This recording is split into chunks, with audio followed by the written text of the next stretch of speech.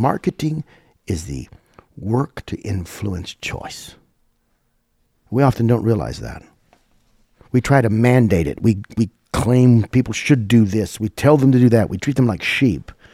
But great marketers quietly foster conclusions. Yeah, is that why you talk? So we're talking about the first Fast Class episode.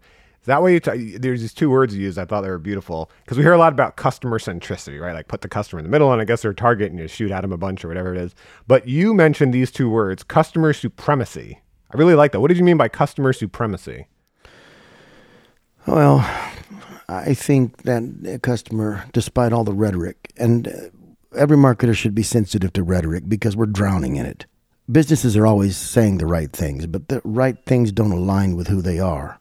And that let's help people understand first, too, like what is the classic root of rhetoric? Where does that come from? I know I've heard you and Austin talk about this before. I don't think most people understand this. Yeah, the greatest works in marketing were not written in the last 100 years.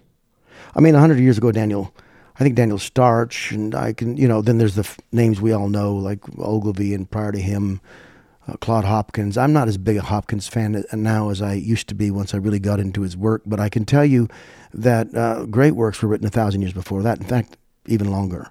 Aristotle's work on rhetoric broke all sorts of story down into a classic 3-act formulation. By the way, marketing is a story with 3 acts, and Aristotle was relevant then, and he's relevant now. And he's not the only one. But the great works have survived the test of time.